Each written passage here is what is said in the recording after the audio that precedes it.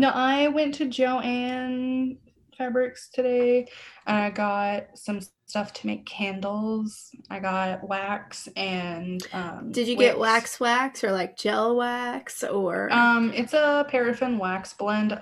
I'd prefer to have like beeswax, Well, but yeah, I but just that's wanted to, you gotta test the waters first before yeah. you get But I what you got some, actually want. yeah, I got some scents. I got lavender and mint basil, but they're good scents. And I Okay. got wax dye too. I got Yes. purple and then turquoise.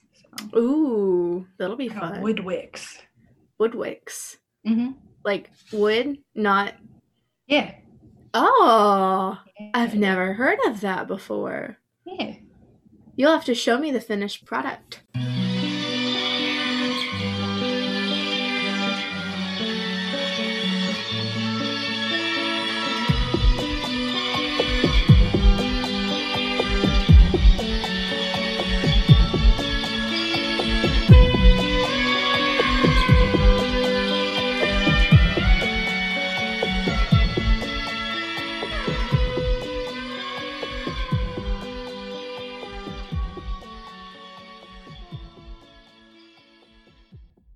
Hey guys, just want to let you know and apologize. There were some minor technical difficulties during this recording, so you may hear some odd noises, you may hear some noises that we would normally cut, and we do apologize for that. Just know that next week we should be back to normal. Thanks.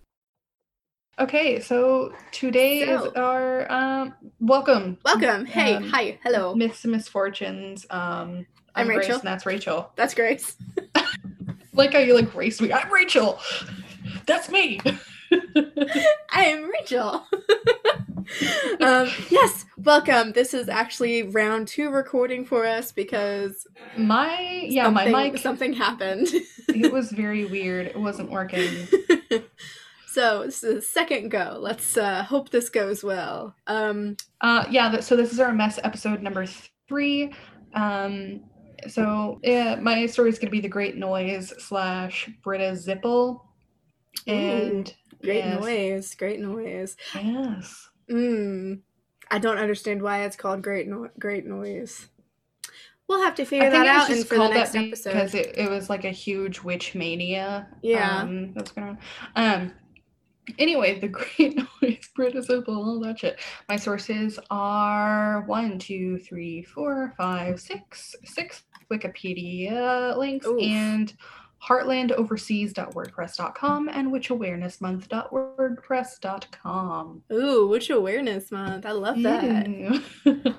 Love that. There's a lot before I get into the actual story that I think is important to talk about, and I think it's because I think it's really interesting and it's a lot of it gives it exposition, Yes. Compared to other European countries, Sweden had fewer witch hunts, but that doesn't mean no one died, obviously. Mm-hmm. In fact, hundreds of people were executed for witchcraft in Sweden. In the Middle Ages, sorcery or witchcraft wasn't considered a serious crime, and it wasn't until 1350 that it was criminalized in Sweden, Finland. It was a sort of mix of the two. There wasn't a Yeah. clear, Boundary, yeah, yeah. yes. And the sentence was death only when combined with murder. But even then, there are no real confirmed cases that anyone was executed for witchcraft in Sweden during the Middle Ages. Mm-hmm. Although it is important to mention that some people were executed for consorting with pagan gods, which seem to be categorized as heresy. But I mean, Consorting. basically the same thing. So Consorting with yeah, pagan gods. Yes, that is what I do in my free time. yes. Yes, Between yes. 1527 and 1596, there were about 100 witch trials in Sweden, which may have resulted in like 10 deaths total, which is a surprisingly low amount when compared to others that we learn about. Mm-hmm. Anyway, that law Ours. about, yeah, witchcraft was valid until 1608 when the law was beginning to be interpreted more strictly, and that's when the modern Witchcraft Act replaced the old law and introduced the death penalty for all forms of sorcery. And this is where the first real witch hunt started. it's really interesting because there's a period of time between the 1590s and the 1610s where there was a wave of witch trials and then witch hunts. Mm-hmm. And then in 1620, it just sort of stopped and didn't start up again for 40 years. They stopped caring in 1620. Apparently. It just, during that time, it was pretty rare to be sentenced to death for sorcery, and most people were either let off with a fine or banishment if it was, like, particularly bad. Yeah. And the largest, most famous Swedish witch hunt was called the Great Noise. It started in 1668 under the reign of Charles the 11th and lasted 8 years, resulted in nearly 300 executions. Oh. Yeah. It started when, according to some sources, a 12-year-old girl named Gertrude Svensdotter got into a fight with a boy named Mats Nilsson, who she tended to herd a sheep with. She beat him up, and he decided he did not like that, so he later said that she led sheep over a river by enchanting them to walk on water. You little shit. Yeah, and then another boy. Little shit. Because you are pissed off that a girl was able to kick your ass. Right. And then another boy named Eric Erickson said he had a vision of Gertrude leading other children to Blockula. And this is kind of the downfall of everything. So I'm sorry, Blockula. Count Blockula. I know.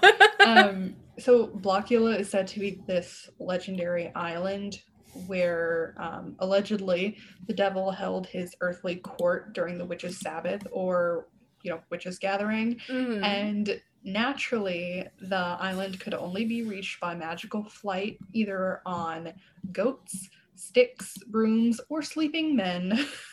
On goats or sleeping men? Or sleeping men. Let me just head on over to the Sabbath on a sleeping goat. How about that? Hey, you never know. On Blockula, you would be instructed to deny God by cutting your finger and writing your name in blood in the devil's book. You would also be baptized by the devil, swear an oath of fidelity to him, as well as dining, dancing, and having sex with him. So bringing anyone, let alone children, here would be the biggest no-no. Yeah. So Gertrude confessed and pointed the finger. I know it sounds wild, but she confessed and pointed the finger at her neighbor, Maria Jonsdottir, who said she tricked her, stealing her away to Blockula when she was 8. Jonsdottir was tried, and although she denied everything, after 4 years in prison, once a law I talk about later is amended, she was sentenced to death for practicing sorcery when a lot of people came out against her, accusing her of bewitching them, even her own younger siblings. Oh, no. Yeah. Gertrude Svensdotter and the siblings of Mare were flogged and then released, which I'll get into in a second. The remaining people accused were acquitted, but the hysteria was impossible to stop. And soon 23 people were put on trial for abducting of children to Satan. On May 19th, 1669, 8 people, 7 women, and 1 man were executed as a result of the trial against Now, how did you mess up on something like 69? You were just joking about that the other day. There's a lot of bouncing back and forth between like 68 and 69. So all of this turned into a large trial in Mora, and I left off the date. It was either 68 or 69.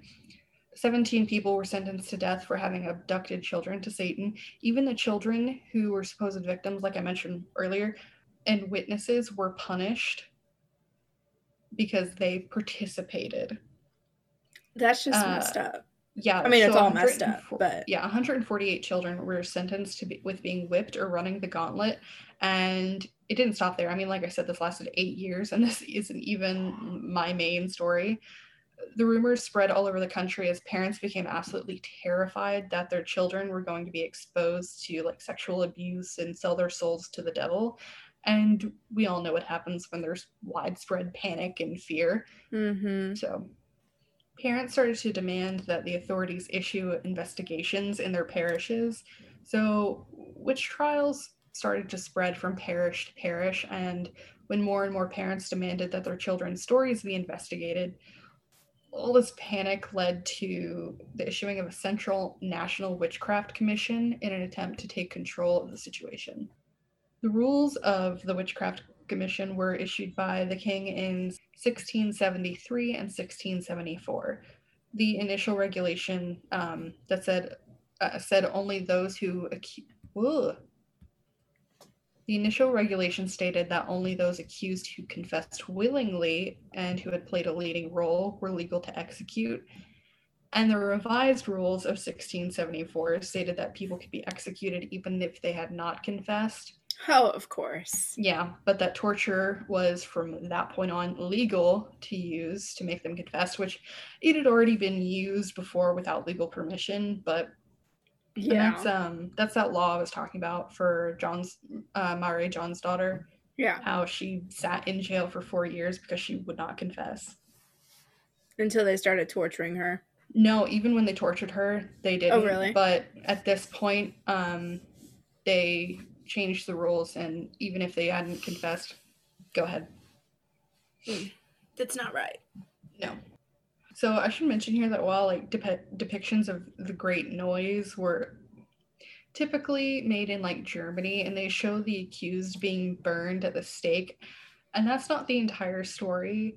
In Sweden, all those sentenced to death for sorcery were executed by decapitation, after which their remains would be burned at the stake.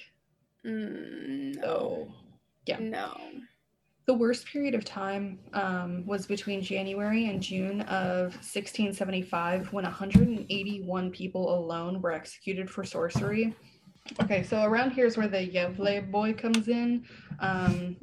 Johan Johansson, Greece, was a 12-year-old boy who... Okay, so real quick. Brief mention of sexual assault for the next 5 seconds.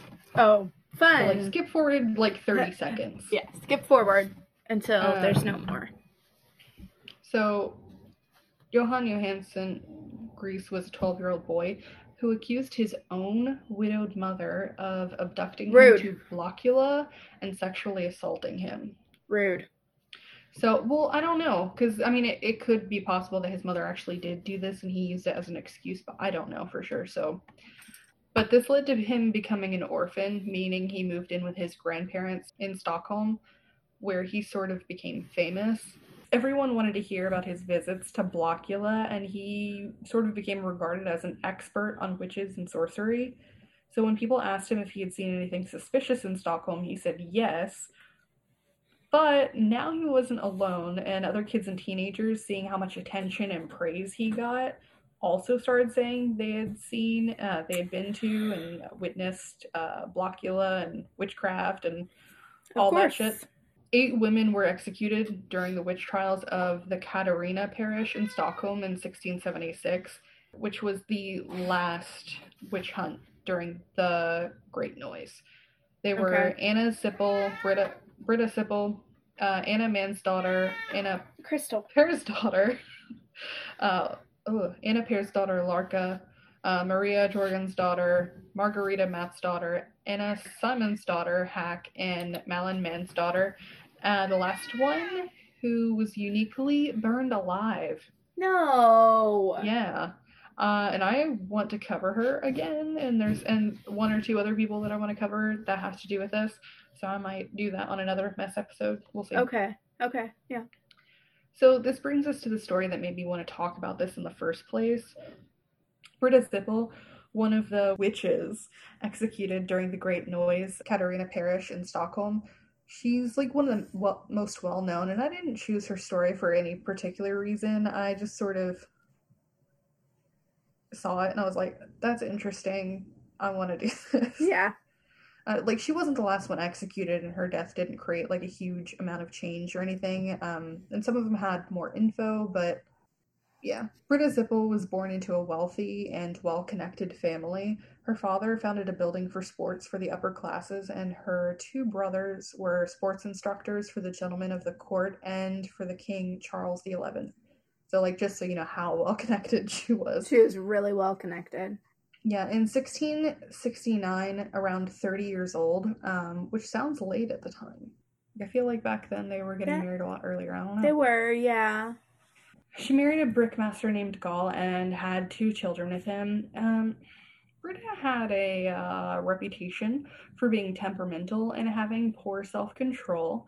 So, like, so well known, in fact, that her husband had actually been advised not to marry her. Oh, Even her own sister Anna was like, no, she's a wicked woman.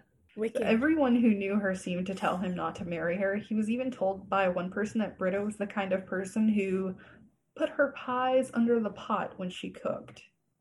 Meaning, at the time, that was a way for them to say she used sorcery. Put her pies under the pot? Yeah, it's, like, she didn't need fire? I don't know. I'll look into that. I'll follow up. He didn't care though. He had a really and they went ahead and got married. He had a really promising career when they married, but after about 4 years, he was suffering from syphilis and was bedridden, meaning he couldn't work to support his family. Yeah. By 1765, he was no longer mentally stable, and the family lived in poverty. Even worse, Gall's syphilis had spread to his face, and he literally like lost his nose. Apparently the bacteria can spread to different parts of your body and literally just eat away at you, or even cause the bridge of your nose to collapse. Oh. Yeah. Oh, that sounds oof. Britta was called Naslesen, I believe, noseless. Oh. That means noseless.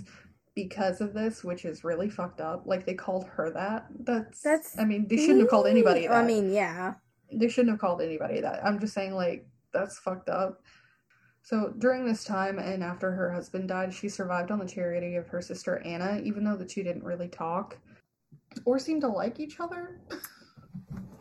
Nice. Okay. Her brothers no longer acknowledged either sister because of an argument over an inheritance. Her children were like basically left to beg in the streets. Her argumentativeness and like seeming lack of control caused her neighbors to shun her, but it didn't seem like it took that much for them to shun her anyway. Britta was tried for what? Why were they just shunning her? Like just because her husband had died. She had no prospects. She had no money. Oh, so just they were like, because they were assholes, that's why. So she was strong. Yeah, it sounds like she had a strong personality, and they just did not like that. Jerks. Britta was tried for sorcery 3 times. In 1668, the master mariner Cornelius accused her of having cursed his ship and having Satan throw him off his horse 3 times. She was acquitted, of course, as he could present no proof, and her reputation at that time wasn't as bad. Mm-hmm. The court actually fined him for slander. So, good. That's good. In 1674, a girl accused her of sorcery, but the court was like no, because they considered the witness to be insane. By this time, the Swedish witch trials had begun, and after the accusation of Maria Johnsdotter in 1675, like some bad shit started happening in Stockholm. No. Like I mentioned before. Yeah. Britta was naturally the first woman to be talked about as a witch. Naturally.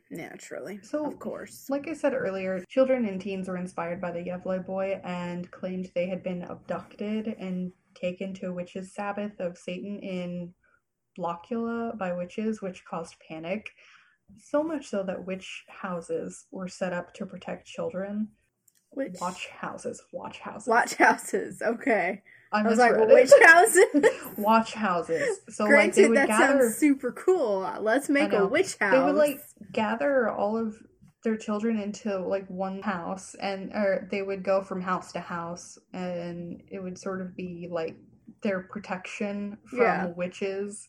Britta was mentioned a lot, along with her sister Anna and Anna's friend, also named Anna Mensdotter. Anna and Anna. I'll call them Anna and Mensdotter. Okay. Yeah. The interesting thing, though, about them mentioning Anna was that she was a respected and dignified woman. She had a place in high society and was on friendly terms with the mayor's wife, the wife of the city captain, and the wife of famed architect Jean de la Vallée of the royal house. But the children claimed that Britta, Anna, and Men's daughter attacked them in a watch house at night. Like, this is wild. The parents believed them and actually started running in the directions the children pointed in the house and chopped at the walls with axes in search of the witches. One parent said that he produced hairs later displayed in court, which he claimed he had cut from Britta. So the parents went to the authorities, who set up a special witch commission to investigate. Britta did not handle the rumors very well, and it makes me laugh to think about it, but it was not a good look. She hunted the rumor-spreading children down in the streets, slapped them, and told them to go to hell. Which obviously did not help her case at all. No, exact but it's so opposite. Funny. When Britta and Anna's children were questioned in front of their mothers, they said their mother and aunt often took them to see Satan. Yeah. Britta attacked her sister when she heard this. I don't know, she was like, what the fuck, you're taking my children to see Satan? You're a witch, what? Yeah, so naturally the rumors about her just like spread like wildfire, and the commission repeatedly brought her in for questioning, and when a ship burned in the harbor, people blamed her for the deaths that occurred. Of course. Yeah, rumors even said she visited the gallows at night to steal clothes of the people who had hanged. It's very weird. Just the weirdest rumors. Children claimed they had seen her playing dice with her sister in Blockula to decide which of them would set fire to the royal palace. They're just very weird rumors. And one time when she stayed home from one of the questionings, the children claimed she was tired after having been whipped by the devil. Yeah. Authorities examined her and saw a spot on her back, which obviously they called a witch mark. But a doctor took a look at it and said, she's got a fever, but no mark. I don't know what the fuck you're talking about. But the rumors about the mark had already spread. And Britta's just interesting to me. This poor woman. Yeah, and she didn't defend herself against her children's testimony. And although she was aggressive towards other people, which I don't blame her, she was so fond of her children that she never blamed them for their accusations. And her kids also didn't mention her as much as they did Anna, and they claimed that their aunt took them to Satan when their mother was unable, and they actually had to be pressed to confirm any accusations about their mother. So that's horrible. Obviously, most of these confessions were either made up or coerced. Yeah. The court pressed Britta's daughter Annika to confirm the accusations that she saw her mother light the ship on fire. She gave her testimony so unwillingly that she tried to accuse a court member and the mayor of sorcery. And when Britta asked her daughter Annika why she'd never said anything of this to her, she said that her aunt had threatened her. Well, she said, so she was like, why didn't you ever mention going to Blockula or whatever? Because I think she believed that her children were actually going there. So her daughter continued the lie. Instead of saying that it had all been made up, she told her that her aunt had taken her and that she had told her to lie. So Britta attacked Anna. Yeah. She told her daughter that she would gladly die for her, and when she was taken to prison, she said, "Now I know what hardship it is to be a parent. I'm a terrible sinner, but never have I used sorcery." That's horrible. Oh my god. During the trial, while Anna was poised and dignified, and Anna Men's daughter behaved with pride, Britta provoked the court. She cursed witnesses, she brought a knife to court at one point when a woman she fought with came to testify, and when asked why she carried a knife, she said she'd rather be executed guilty of murder than innocently of sorcery. Yeah. Yeah, I mean, fair. Yeah, fair. And she just couldn't control her rage at the accusations. Like, who could when you're being accused of something that you absolutely did not do? And she admitted that she had sinned against the commandments of the Bible by working on holidays because of the, poverty. Like, Yeah. But also and poverty. You have to poverty, like, work. exactly. And the court convinced Britta Zippel, the court convicted Britta Zippel, her sister Anna, and Anna Mann's daughter on the 24th of April, sentencing them to death. They sentenced her with the words, Britta Zippel cannot be acquitted, but shall be decapitated, and her body shall well deservedly be burned at the stake for others as a warning, and justly so. Wow. Yes. The execution took place in Hotorget Square in Stockholm on April 29th, 1676. All of them acted really differently. Anna Mann's daughter actually completed suicide while still in jail awaiting execution. However, her body was still publicly decapitated and burned. Yeah. Of course. Anna Zippel was described as completely numb, as if unaware of what happened. Like, the light had just completely gone out of her eyes. And she was actually taken last because they wanted to get rid of Britta as fast as possible. Yeah. But she said nothing. She didn't listen to the priests and didn't even move. The executioners actually had to lead her up to the platform like she was a doll. Britta, however, did not go quietly. I'm sure she fought every second of the way. Kicking, screaming. She shook her shackles, mocked the audience, cursed everyone from the royal house and the judges to the prison guards, like the audience, anyone who had come to watch the execution. I am here for her.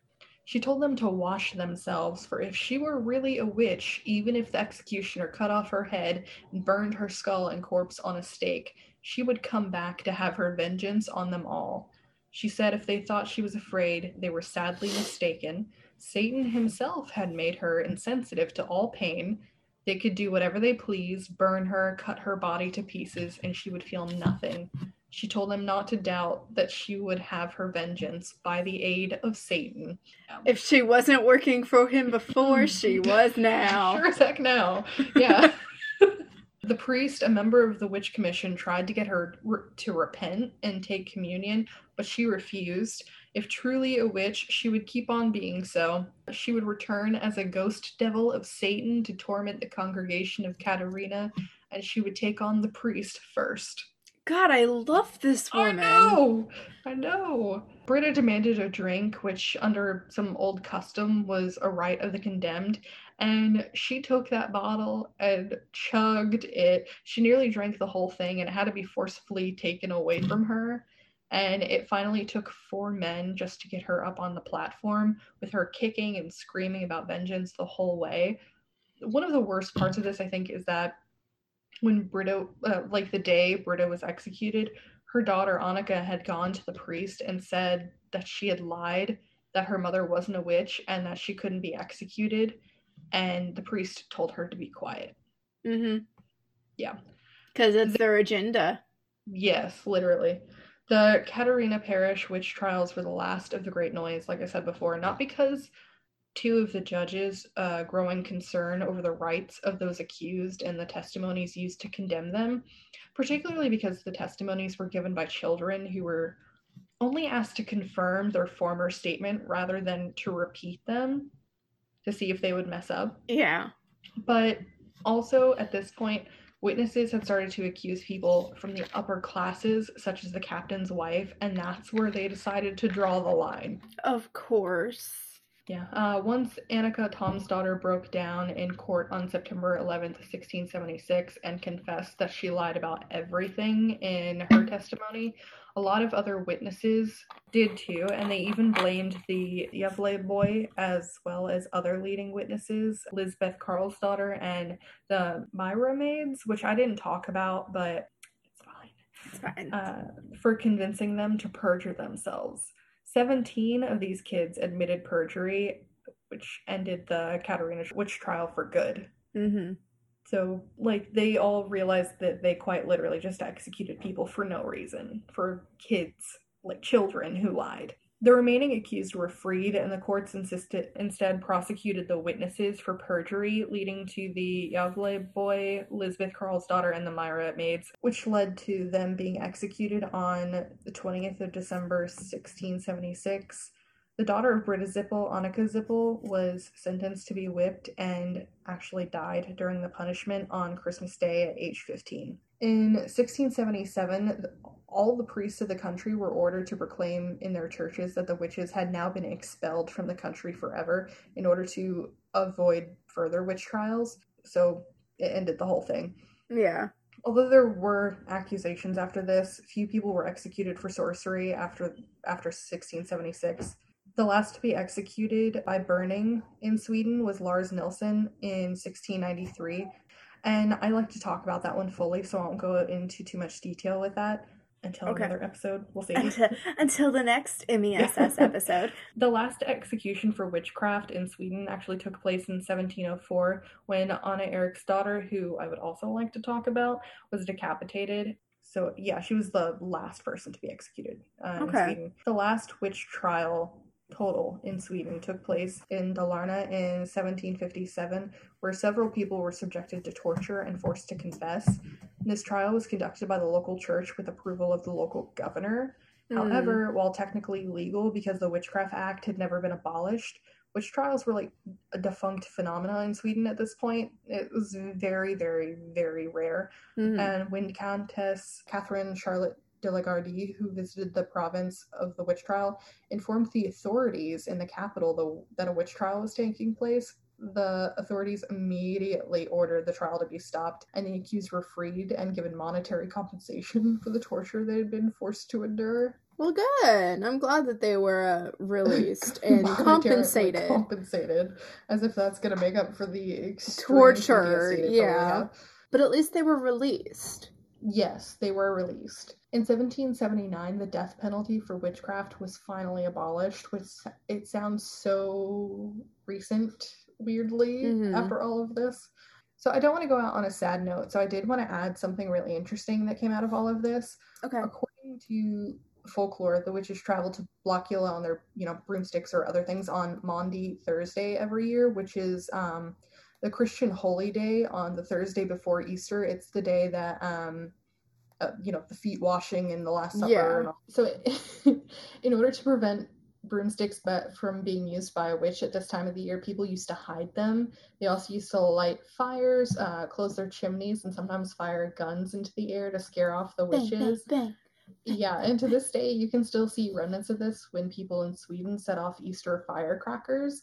But the most interesting thing is that that's been passed down is that on Easter, children dress up as witches and go door to door hunting for candy. Oh my god, that is so freaking cute! I know, and in return for the candy, the children hand out, they get Easter drawings with Easter greetings on them, and it's really cute. Aww. So, that was my story of Britta Zippel and the Great Noise. That story was sad, but now I want to move to Sweden for my future children to be able to dress up as witches on Easter and collect candy. Okay, so what is yours? So my story this week is a lot shorter than I thought it was going to be. Yeah.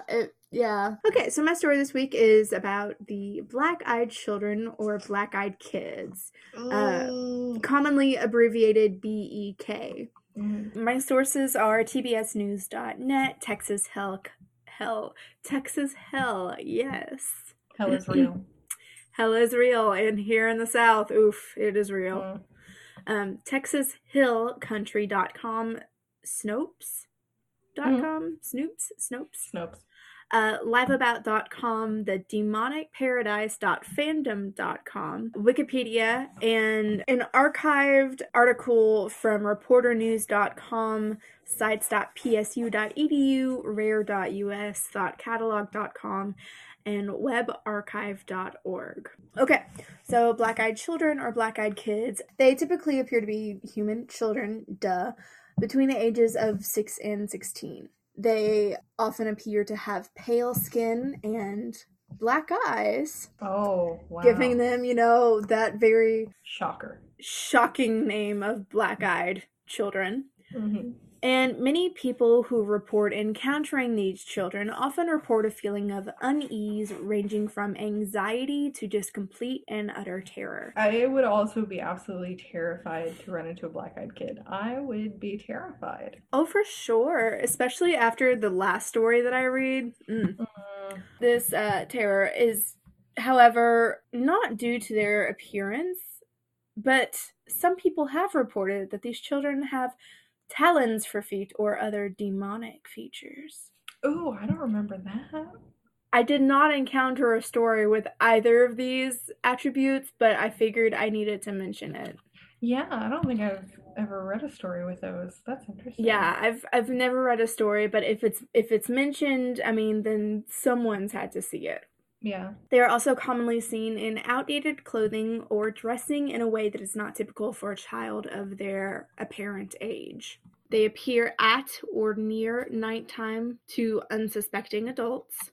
They often appear in parking lots or outside of a person's home. They come in pairs, sometimes small groups, and often ask for favors, such as to make a phone call for a ride home, to come in to get food or water, or to use the bathroom.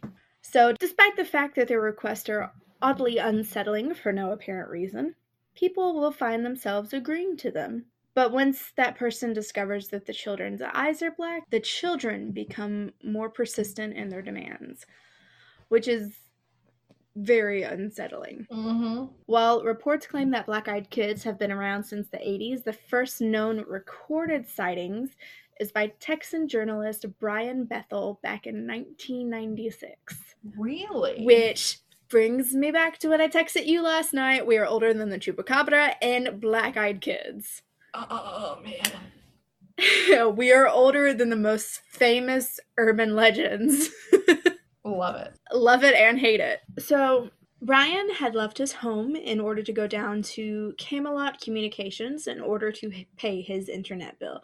You know, this was before you could pay online. You still had to go and drop off a check. And this building was, they actually had a little drop box. So, like, you could pay when no one was there. You could drop it in and all that fun stuff. Convenient. You remember those days?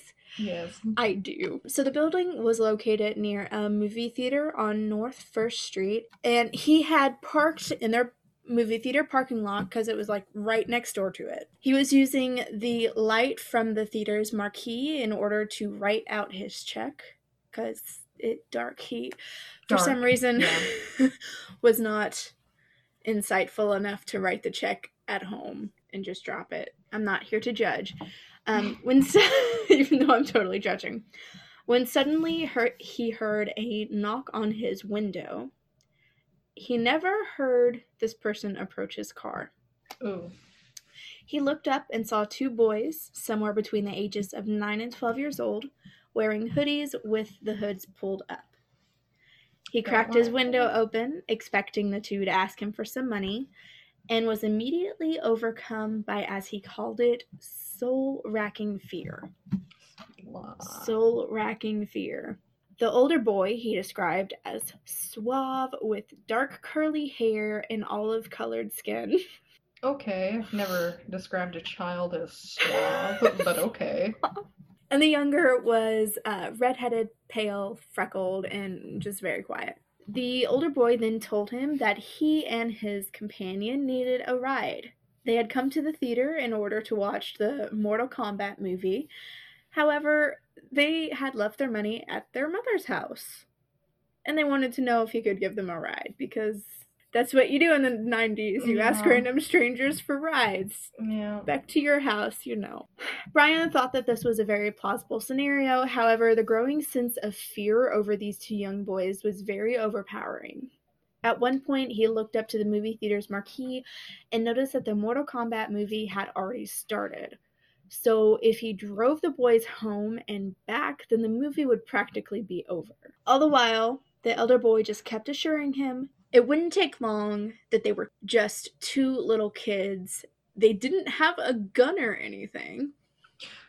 And with that last unnerving comment, Brian realized that his hand had been slowly inching towards the lock on his door, so he pulled it away.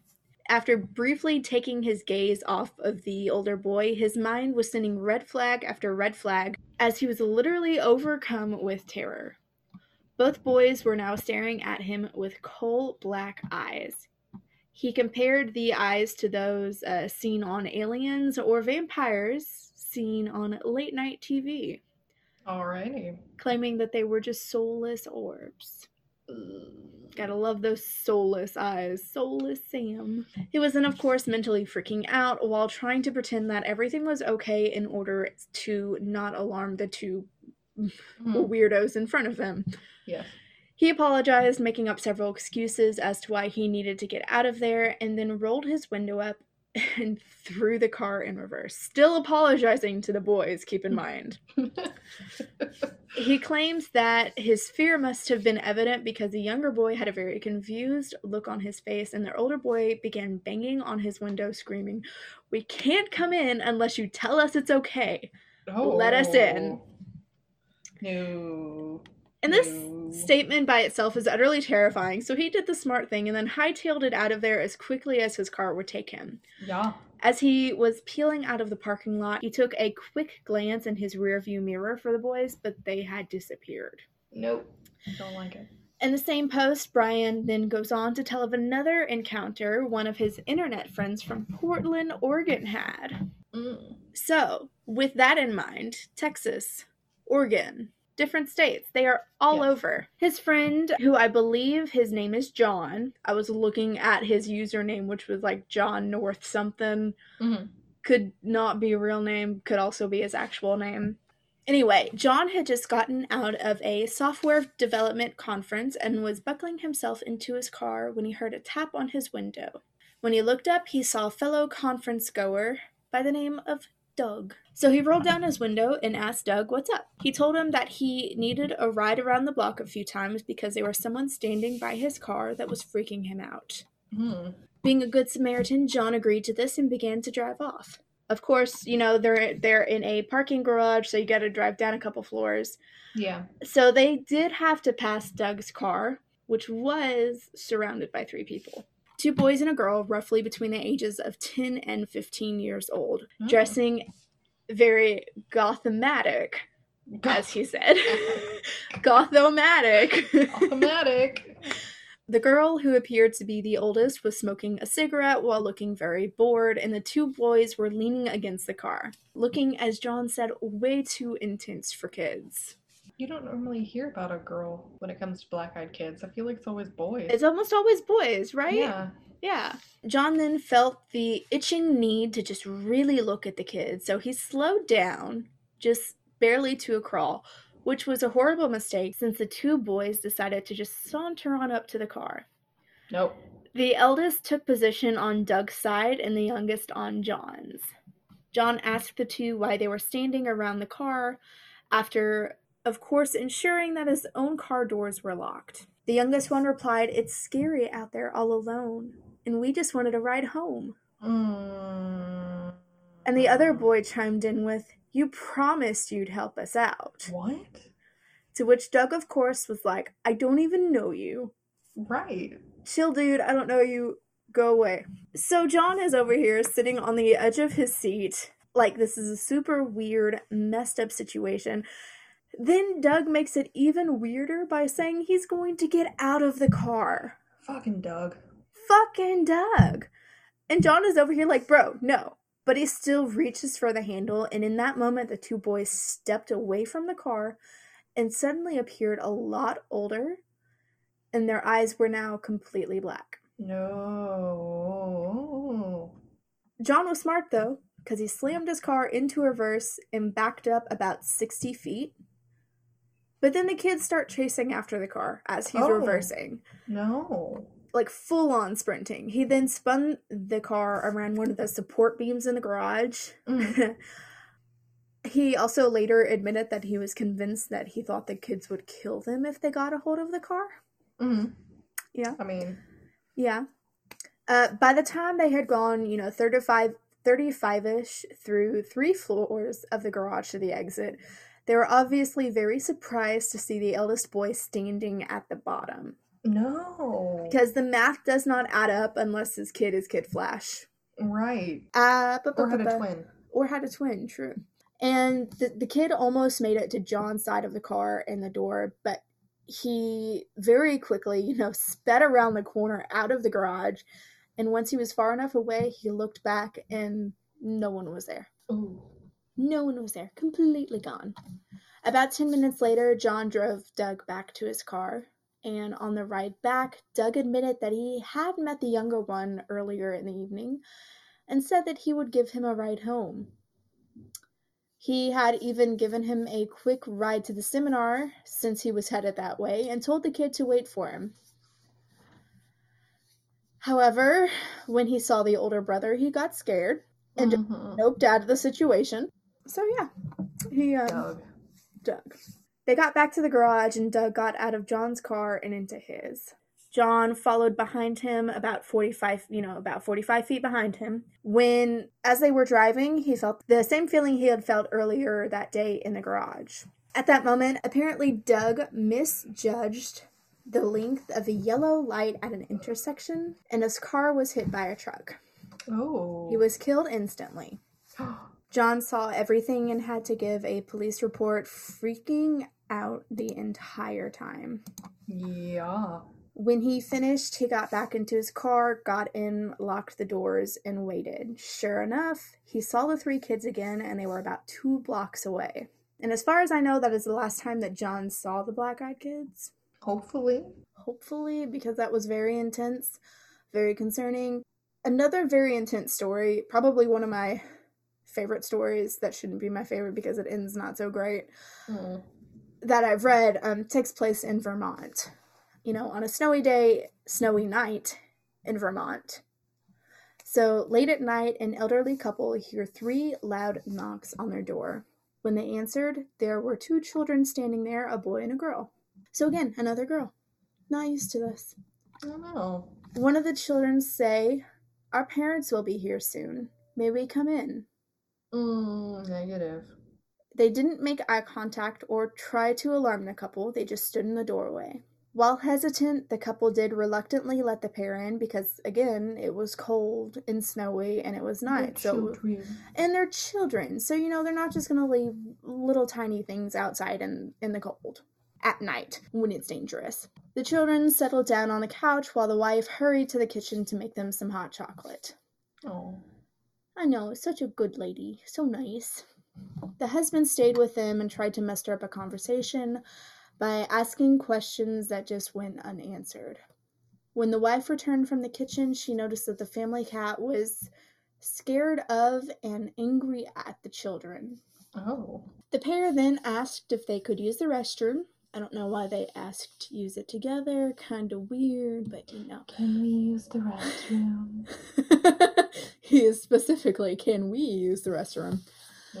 But when the woman looked at the pair, she noticed that the children's eyes were completely black. She directed them to the bathroom and returned to find her husband covering his face with his hand. She asked him, "Did you see their eyes?" In response, he pulled his hand away from his face to show her that it was completely covered in blood from a sudden nosebleed. Oh.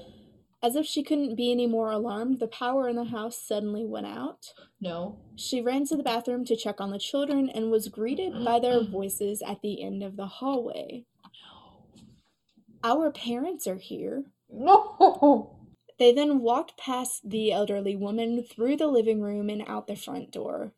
Like, they didn't even bother to close the door either. They just left it swinging wide open. Little assholes. Little assholes. Raised in a barn. The woman followed behind them and began to close the door when she noticed 2 men at the end of the driveway. They were tall and very slender. She waved to them but received no response back before the men and 2 children drove off. Shortly after this, the power came back on, and over the course of the following week, weird things began to happen in the house. 3 of their 4 cats went missing, and the 4th was sadly found dead in a pool of its own blood. Oh, what the fuck? The husband continued to have nosebleeds and eventually went to the doctor where he was diagnosed with a very aggressive skin cancer. Oh. Since then, claims of black-eyed children sightings have grown slowly, peaking in 2013 when a video of black-eyed children was submitted to MSN.